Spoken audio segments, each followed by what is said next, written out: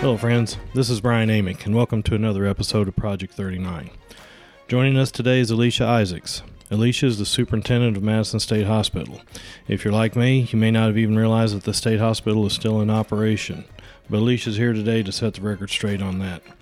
She's also going to tell us more about the kind of care the hospital provides and how a person goes about getting help there. And like many places today, the hospital is hiring. Alicia tells us about the employment opportunities there.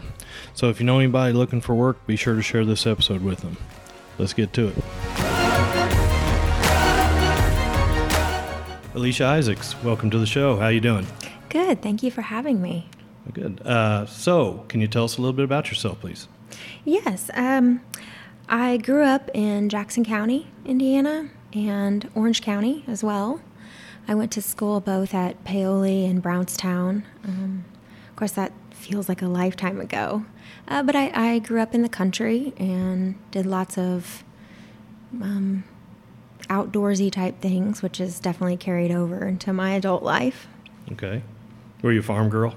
Absolutely. Oh, yeah? Yeah. What crops, cattle? No, animals of all sorts. Yeah? Yeah. Uh-huh. Cool. My family's always been into horses, so. Oh, good. Okay. And so you say you went to school at Paoli? Yeah. My mom was a school teacher, and she still teaches school. So, kind of went down there for a job, and I spent most of my educational years there. But I finished up at Brownstown in Jackson County. Okay. Really. College after that? Yeah. I went to college, Purdue University for my bachelor's in psychology. Okay. And then for my master's, I went to IU for social work. You finally got the master's right. Got from Purdue, yeah. Huh? Yeah, it's definitely a split household. I bet. So, I'm sorry, what your master's at IU was in? Social work. Social work. Okay. And what'd you do with that degree? What are you doing now? Well, after my master's, I decided I'd been in school for too long and I wanted an adventure. So you went straight into master's out of your undergrad? Yeah. Yeah, it was. So you had 6-7 years? 6 years straight, yeah. So I decided, what could I do and get paid for an adventure? So I went to work for the federal government, the Bureau of Indian Affairs, and I moved out west and lived with the Hopi Indians. Oh, the Hopi. And in Arizona. Arizona? Okay, been there. Northern Arizona in the mountains. And worked for their family services. Okay. Out there for about a year. Yeah. So it's been several years ago. My kids were younger. We went to Sholo, Arizona, to the American Indian Christian Mission, which is it's situated between the Apache and Navajo reservations. And so we weren't really on. We did visit we visited both reservations, but we didn't stay on it. We stayed off the reservation. But and then the Hopi, it's actually inside of the Navajo reservation. Is that right? Yes, it is. Yeah.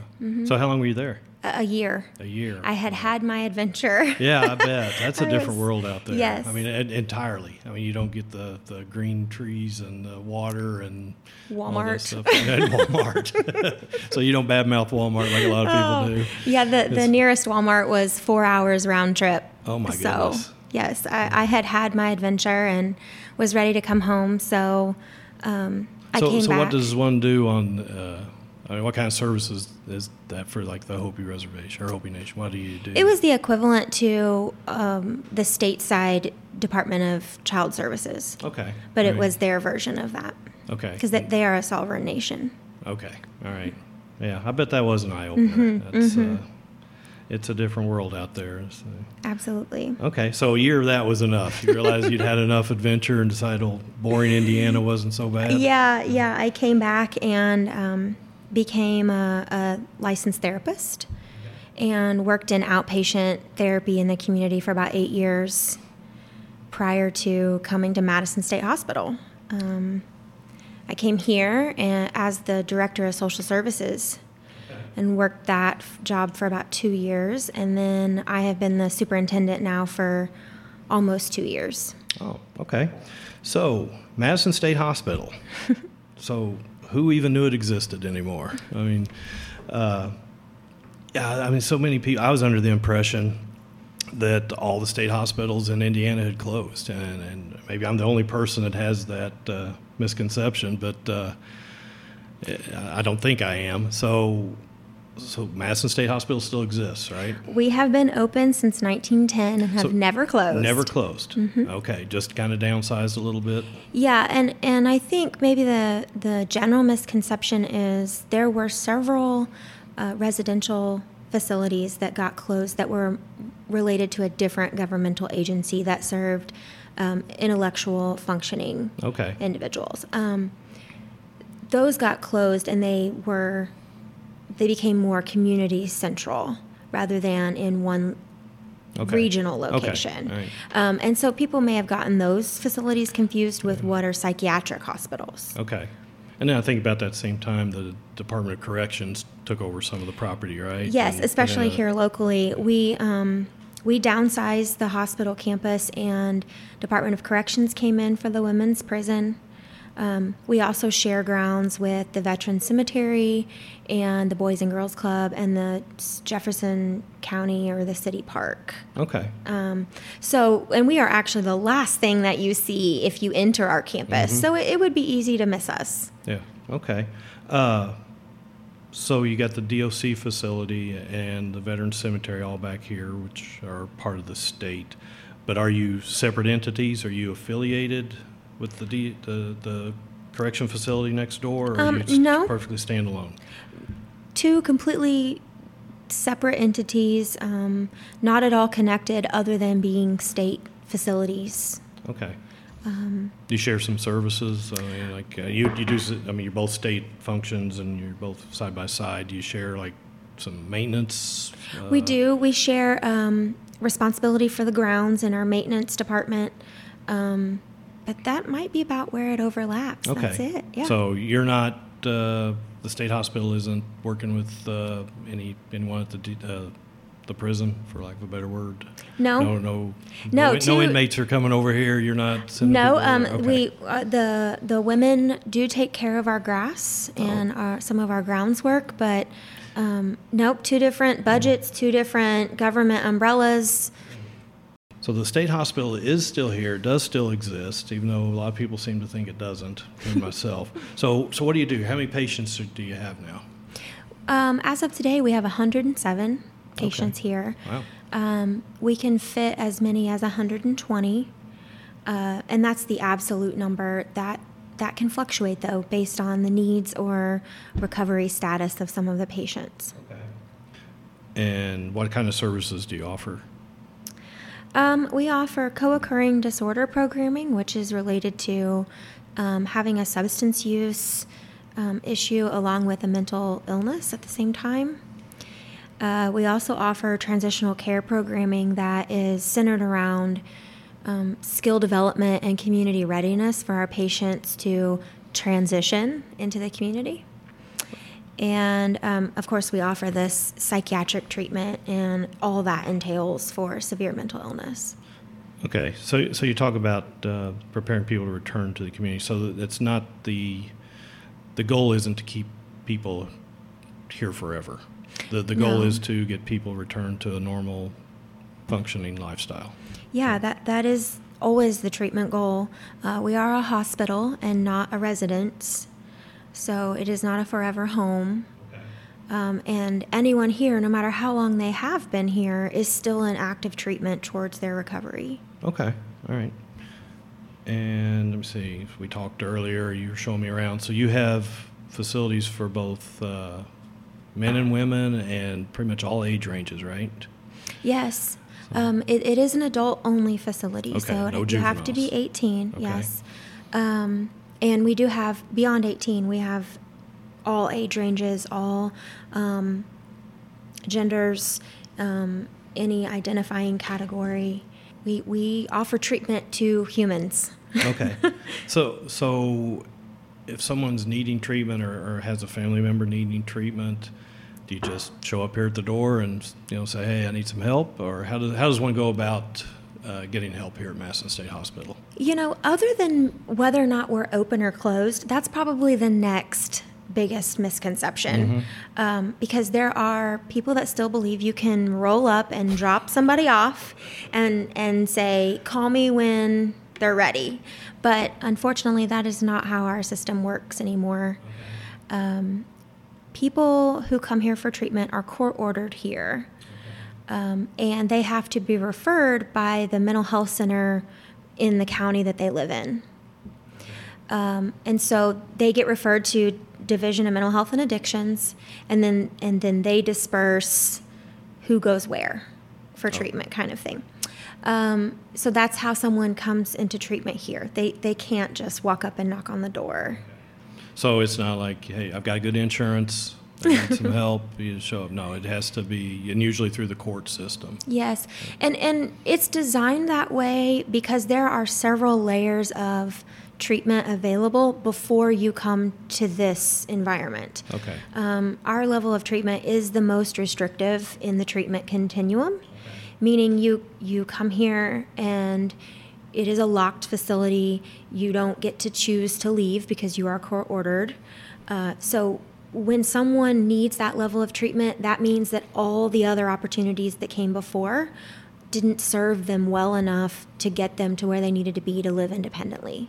So they've come to kind of the last resort, the most restrictive, highest intensity of treatment here. Okay.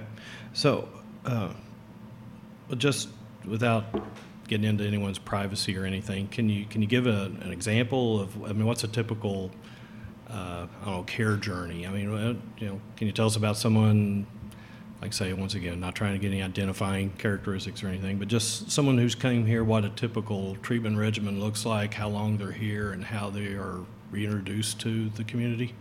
Sure.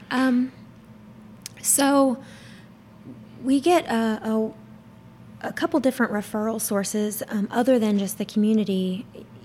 All 92 counties have a mental health resource that refers them to the state hospital if that's the level of care that they need.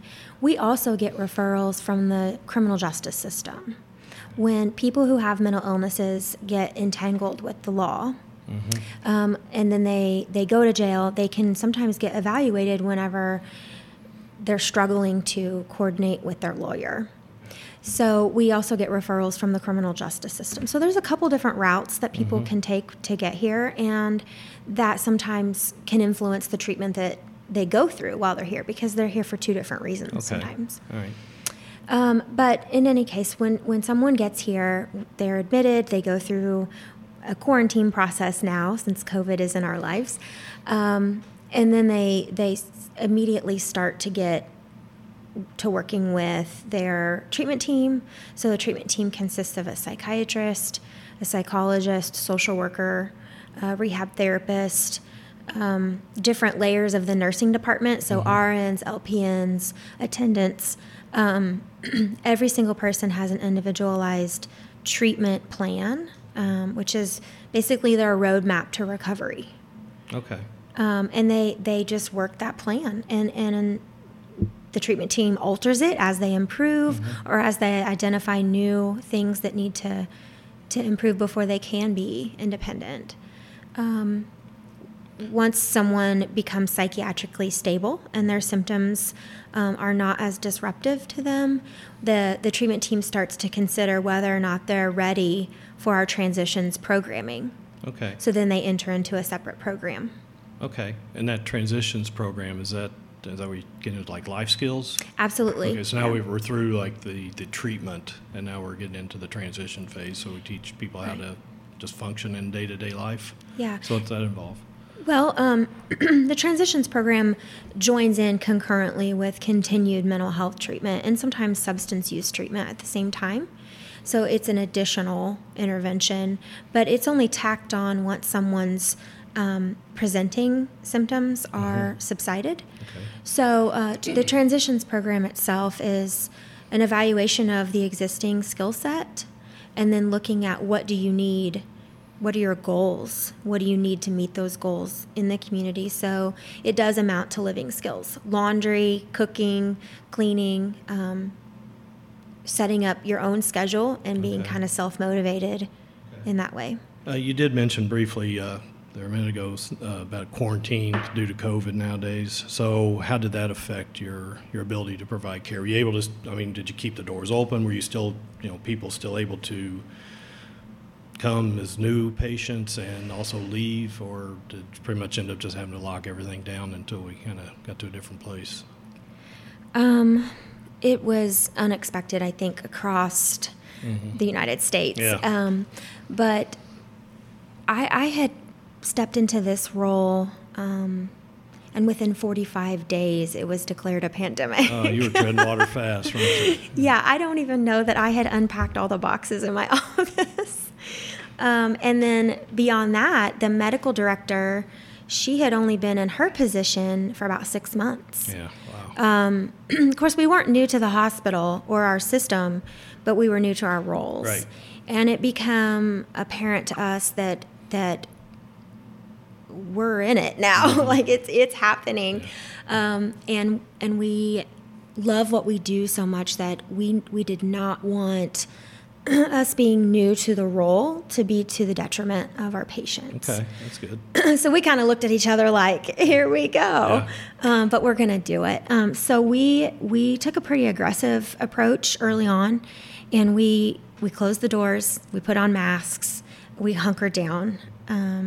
And when we realized it was working compared to what some of the other facilities were going through, we just kept going. We kept going with 4 months solid every day for 10 and 12-hour days. We sat in one of our conference rooms and went through policies and treatments and how do we offer these different. And we would call in other directors and other direct care workers and say, give us some ideas. Tell us how to make this work under the newest constraint of COVID, because every day was a development. Yeah, every day was changing. At the end of 4 months, what made us kind of branch out was, really, I can't look at you people anymore. But it was just so overwhelming. And we felt like we had finally covered enough bases that maybe we can take 2 hours out of this room without an issue to work on something else. Yeah. And then as the months passed, that time span grew and we didn't have to sit together anymore. But, oh my goodness, the beginning was so intense. But all that work came to fruition. Okay. We ended up using it, and we still are. But we closed the doors. No visitors were allowed. And that was kind of as a network with our sister hospitals as well, because we in a lot of ways mirrored the long-term care facilities, like nursing homes. Okay. Yep. That once it got into your facility, it was very difficult to stop the spread because of the nature of what we do. Yeah. So we really looked at how we conducted our work so that we could stop spread once it got in. Yeah. And then, here it looked like things were finally starting to turn around, but now it looks like it's going back the other way. So you did mention when I came in, we're wearing masks, and you said that you've never stopped. Even though things kind of slacked up everywhere else, you guys still... No, and that was a local decision as well as a network. None of our sister hospitals stopped wearing masks. Okay. Here at Madison, we started wearing masks the second week of March 2020, and we have not taken them off since, despite vaccines. And we actually have a really high patient vaccination rate. We have 75% of our patients are vaccinated. You're doing better than the general population. Yeah, we have educated and encouraged and offered awards for becoming vaccinated because we recognize how dangerous and how quick it can become. Yeah. So I'm doing a little research before I came up here today. I was looking at your website, or the FSSA website, and I see that they talk about this trauma-informed care model that's being rolled out across all the state hospitals in Indiana. So I'd never heard that phrase before. So what's a trauma-informed care model? What's that mean? What's it look like? Well, I think it's been in practice for a long time in other states, at other facilities, definitely different entities that are human services have adopted trauma-informed care before. It's new to us in a shift from purely recovery model to now having trauma-informed care that we kind of wrap all of our interactions in like a blanket. So we are keeping previous intervention models, but this is more of a way of life or a way of interacting with each other. But trauma-informed care is working from kind of a universal assumption that everyone has gone through something that has tinted their lens of how they see the world and how they interact with it. And that as people that take care of people, we need to be aware of what those might be, what those things in life someone might have experienced and how they might behave differently in the world. This kind of global understanding of someone can help us be more aware of what they need and kind of tailor our interactions to them. So what's an example of a trauma that someone may have experienced? Well, we all think, when we think of trauma, most of us think of those big pillar events. You know, we think of all the different type of abuses that can occur, situational events like tragic accidents or an unexpected loss in the family. But it can also mean things that are a little lower on the radar, that don't automatically come to mind when you think of a trauma. It can be chronic stressors like poverty, chronic food insecurity, homelessness. Those situations in themselves are stressful enough that they can affect our medical health, our medical status, but also our mental and emotional outlook on the world. And a lot of our patients have come from experiences like that. What it looks like is being more mindful that someone might have experienced a trauma and they don't like to be touched. What may be a hand on the shoulder, like when you walk up to a crowd of someone you know and they don't see you coming, sometimes people put their hand on their shoulder to be like, hey, that's not necessarily trauma-informed care, although we think that might be warm and welcoming. You're trying to show care. Absolutely. It's actually could be a trigger to more people than you might imagine, that they're touched unexpectedly from someone they didn't see coming. And then that can spiral into something very different than what the person walking up intended. So that's a practice of trauma-informed care. You know, it's changing your own lens when you see someone having a reaction in the community that you don't understand. Sometimes our internal conversation is, what's wrong with them? Right, yeah. But it's changing it to, what happened to them? Yeah, what happened that's causing this? Yeah, this what's behavior, happened to this them reaction? For them to be having that, sometimes a meltdown that we don't understand, because all we're seeing is the situation that's in front of us, not what's behind the curtain. So it's kind of operating with that in mind. So do you have to get down to the level of knowing what the trauma was? So for a particular patient, we need to know what trauma they suffered, or is it just the awareness that they have suffered some sort of trauma, or we're under the assumption they have, and now we can just incorporate that? Or do you have to really get down to, what happened to this individual? No, it's helpful, but not necessary. Because if we adopt this in not just our work lives, but in our personal lives or in our interactions with a stranger in the bank, we aren't going to know those details. But if we work from the assumption that everyone has experienced a trauma, and that's not just my definition of trauma, it's what they would say was really hard for them in life. If we just walk around in our world and think everybody's gone through something, let's be a little softer and a little slower to judge. Then the specific trauma itself isn't necessary to know. Okay, that's not the nugget that we got to get to. It's no. Okay. Now, when it comes to a patient being in treatment, we don't always get to know those intimate details either. But we do, the more we can know, the more we can help tailor a response and help tailor their environment so that it's not triggering or distressing for them unknowingly. But we sometimes never reach a point where someone wants to talk about it, and it's not necessary. Right. Okay. And it makes sense. I mean, you talk about, when we see someone having a breakdown, we all know that, the guy that you see tailgating and honking his horn, and he's probably not so upset about how someone in front of him is driving. He's upset about the appointment he's late for, or the interaction he had with somebody at work, or something like that. It's seldom the thing that sets somebody off is the thing that that is really causing the issue, right? It seems, Sure. It makes sense. There's always something else going on in people's lives, So it makes sense that we try to figure that out and incorporate that into their care. So it sounds like.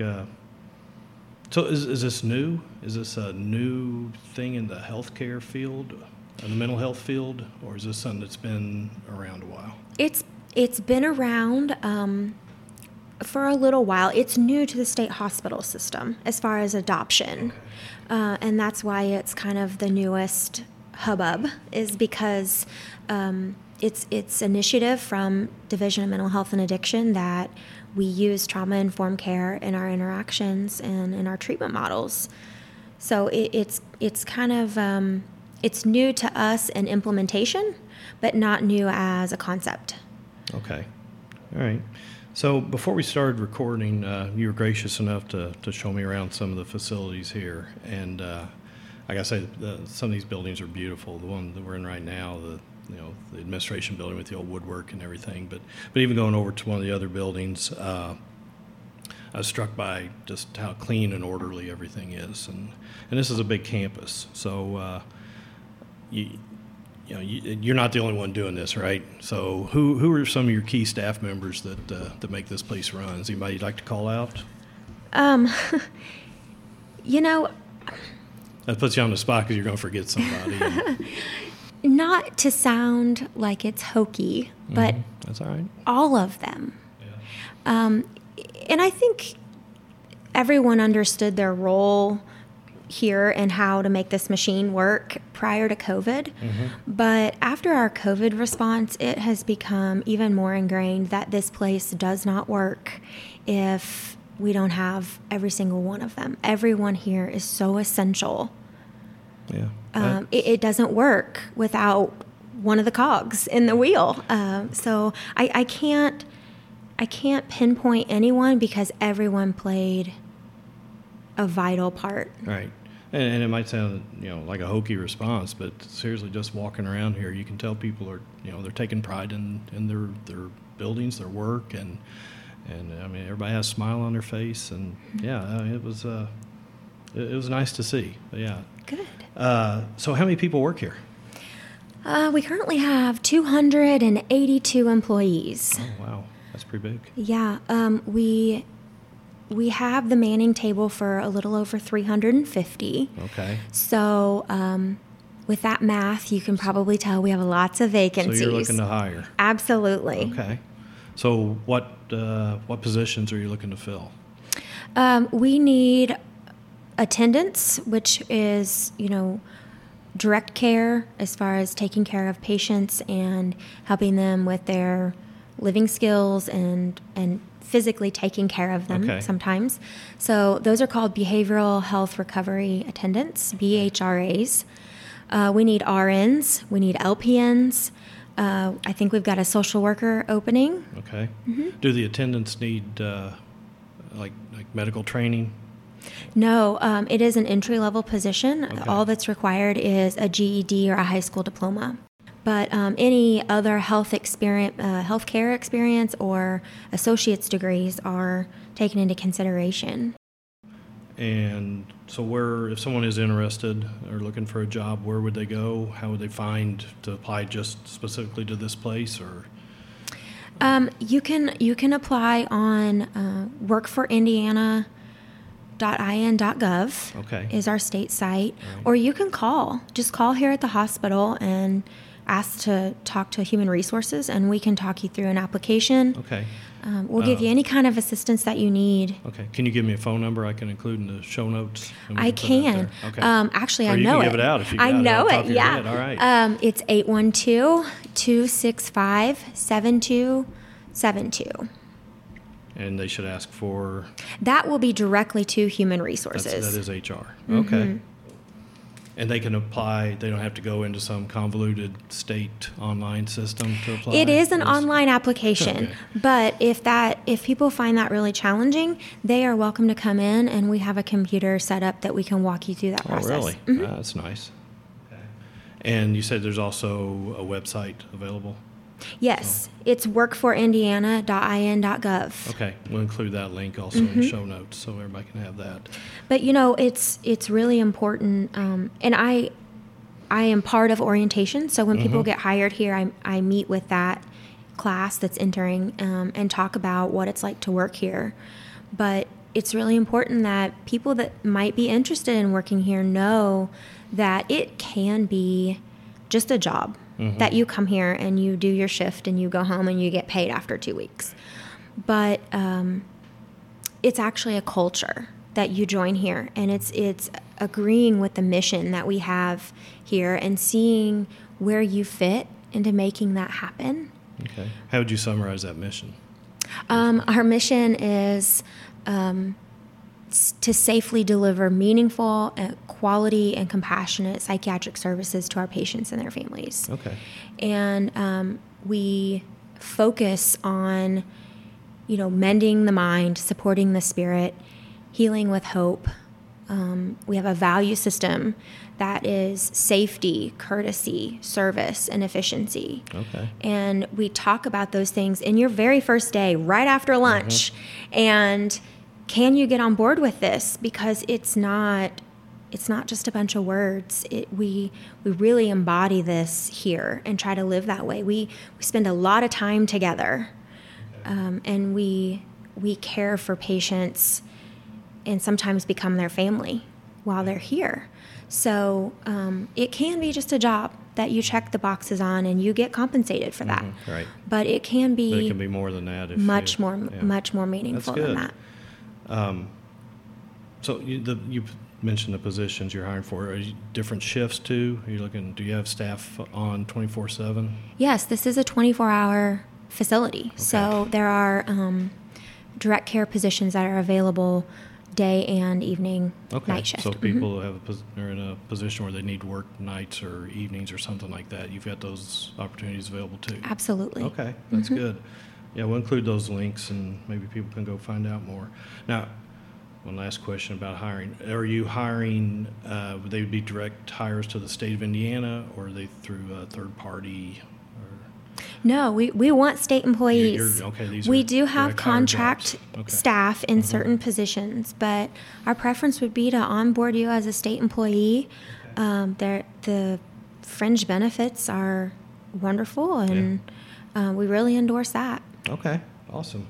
So yeah, we'll include all that information, and maybe people who are looking for work can check it out. In your job as superintendent of this hospital, what's the best part of your job? What excites you every day about coming to work?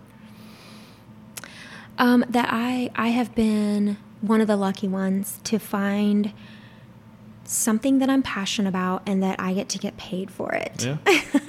Not everyone gets to say that, but I have been lucky enough to find that early in my career. And I think the best part about my job is that there's not another one that I wish I had instead. Okay. And a lot of people have to deal with, I'm just doing this until I can get the one that I want, but I don't face that, so I feel very grateful. Oh, that's awesome. So, then we got to flip the coin there. So what's the worst part of the job? I think one of the things that I struggle with is that there's a lot of judgment that gets passed without really knowing all of the details of something. There are between staff, when we have all the positions filled, and the amount of patients that we have, there can be roughly 500 people here. And sometimes decisions have to be made that aren't popular, and judgments are passed on those decisions, right? Opinions. And I can say that in 99.9% of those instances, Nobody knows all of the information that they need to understand why that decision had to be made that way. Yeah. And that's tough because it's usually information you can't share. And there's usually not some grand conspiracy. No. Yeah, and I try my best to be transparent about decisions or what went into an outcome.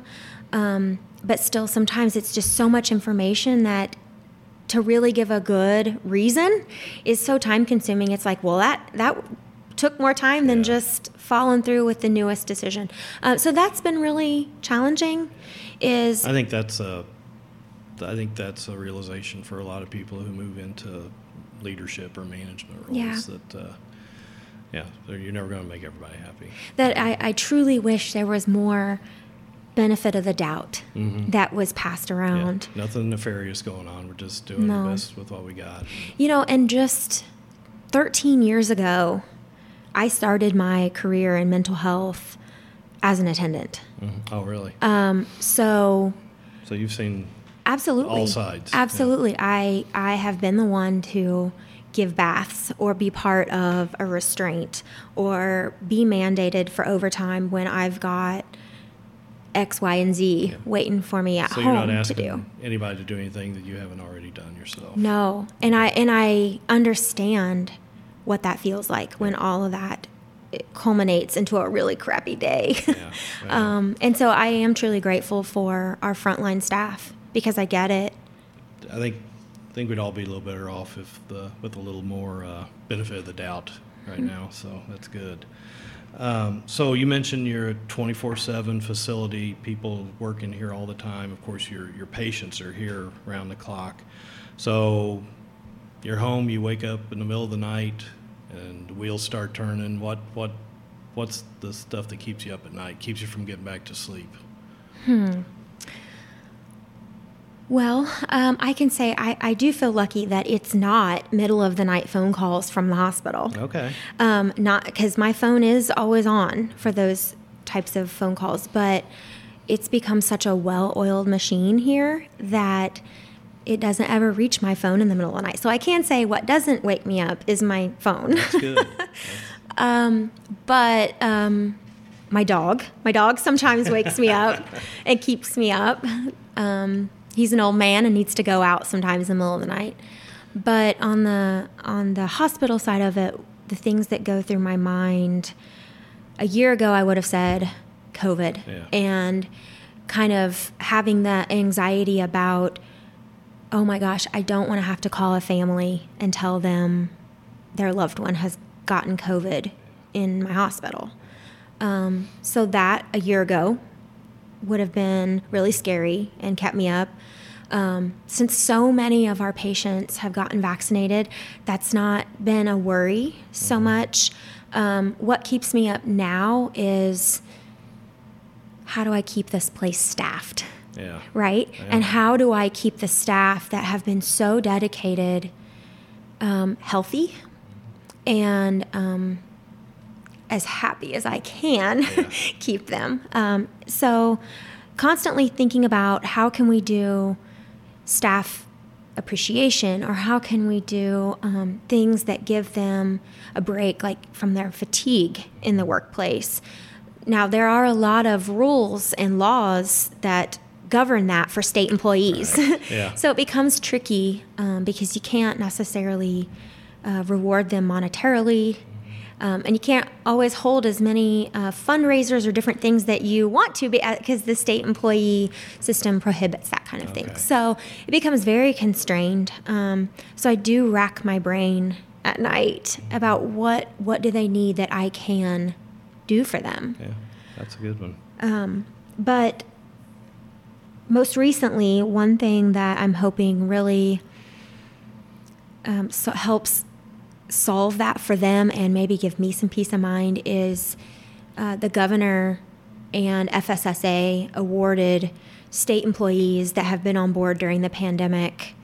They've gotten either $350 or $750, depending on the length of time they were working during the pandemic. So, and that just came down at the end of last week, I think. Oh, so I hadn't heard about that. That's good. Yes, it's brand new, and that came from federal CARES Act money That didn't come out of our budget. That wasn't money that we kept squirreled away.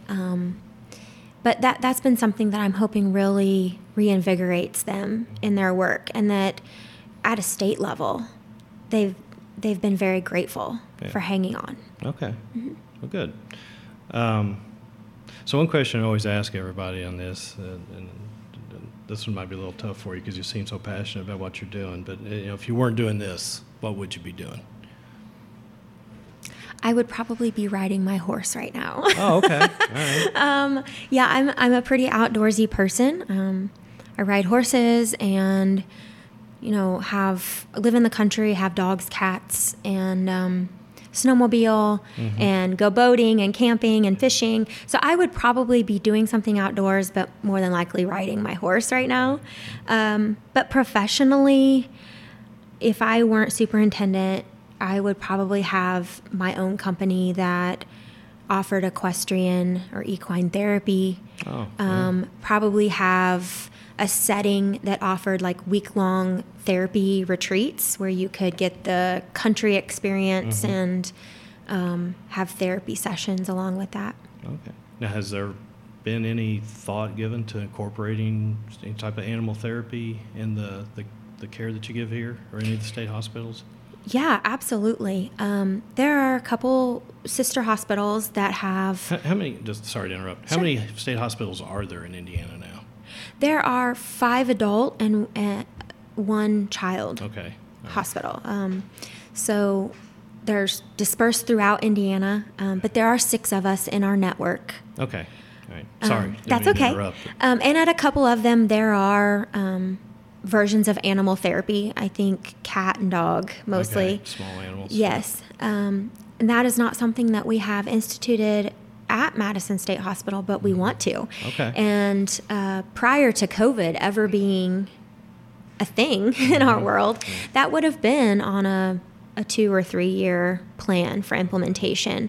And I can't say that it's too far off from that, but everything seems to have taken a backseat. Everybody's been pushed back. Everything. But it has proven time and again in the research that it is a very valuable tool. And as soon as we can shift some focus away from COVID, or maybe balance it a little better, that's something that is in our near future. Oh, that'd be neat. Okay. Absolutely, yeah. Cool. So if people need to contact you with any other questions or need any more information about Madison State Hospital, do you have a website or any, I don't know, does State Hospital have any social media accounts? You can view things about our hospital through the DMHA website. Okay. Look for all the different hospitals, but you'll see Madison State Hospital listed. I'll find the link and put it on there. Yeah. We don't have any local social media. Like I don't run any for the hospital. Okay. But different agencies like DMHA has one that if we needed anything mentioned about Madison State Hospital, we get it posted through the Office of Communications on that website. But if you're interested in anything about our facility, you're welcome to call me. Okay. You can have my phone number. At my office, it's 812-265-2611, and that will give you our operator, and she will find me in the hospital because I'm not always at my office phone. But yeah, you're welcome to call me. You can email me, and you can find that information through the DMHA site as well. Okay, appreciate that. So lastly, before we wrap up, so going into this conversation, was there anything that you hoped we'd cover, anything we'd get into that we didn't get to? Or anything you just want to reinforce? Well, we are hiring. We are still here. You need people. Yeah, and even though it may be a misconception at the local level because you don't physically see us, we have tried to amp up our community involvement. We've been at... Yeah, I saw you at the fair this year. Yes, actually. We've got a booth at the fair. We've been in the regatta parade. We carried a banner, and we were Yogi Bear this year. They had a water table out front here for the firecracker race, the 10K. Oh, yeah, the 10K goes through here, doesn't it? So anything, we're involved with Ivy Tech here in Madison. So we are trying to be more visible. We are still open. And I can tell you at the state level, we are a main player in chronic mental illness treatment. So even though you can't physically see us here in Madison, if you kind of go into the mental health world, you'll hear about us. Okay. Yeah. That's awesome. All right, Alicia. Well, I won't take up any more of your time. I appreciate it, and thanks for joining me today. Sure. Thanks for having me. Take care.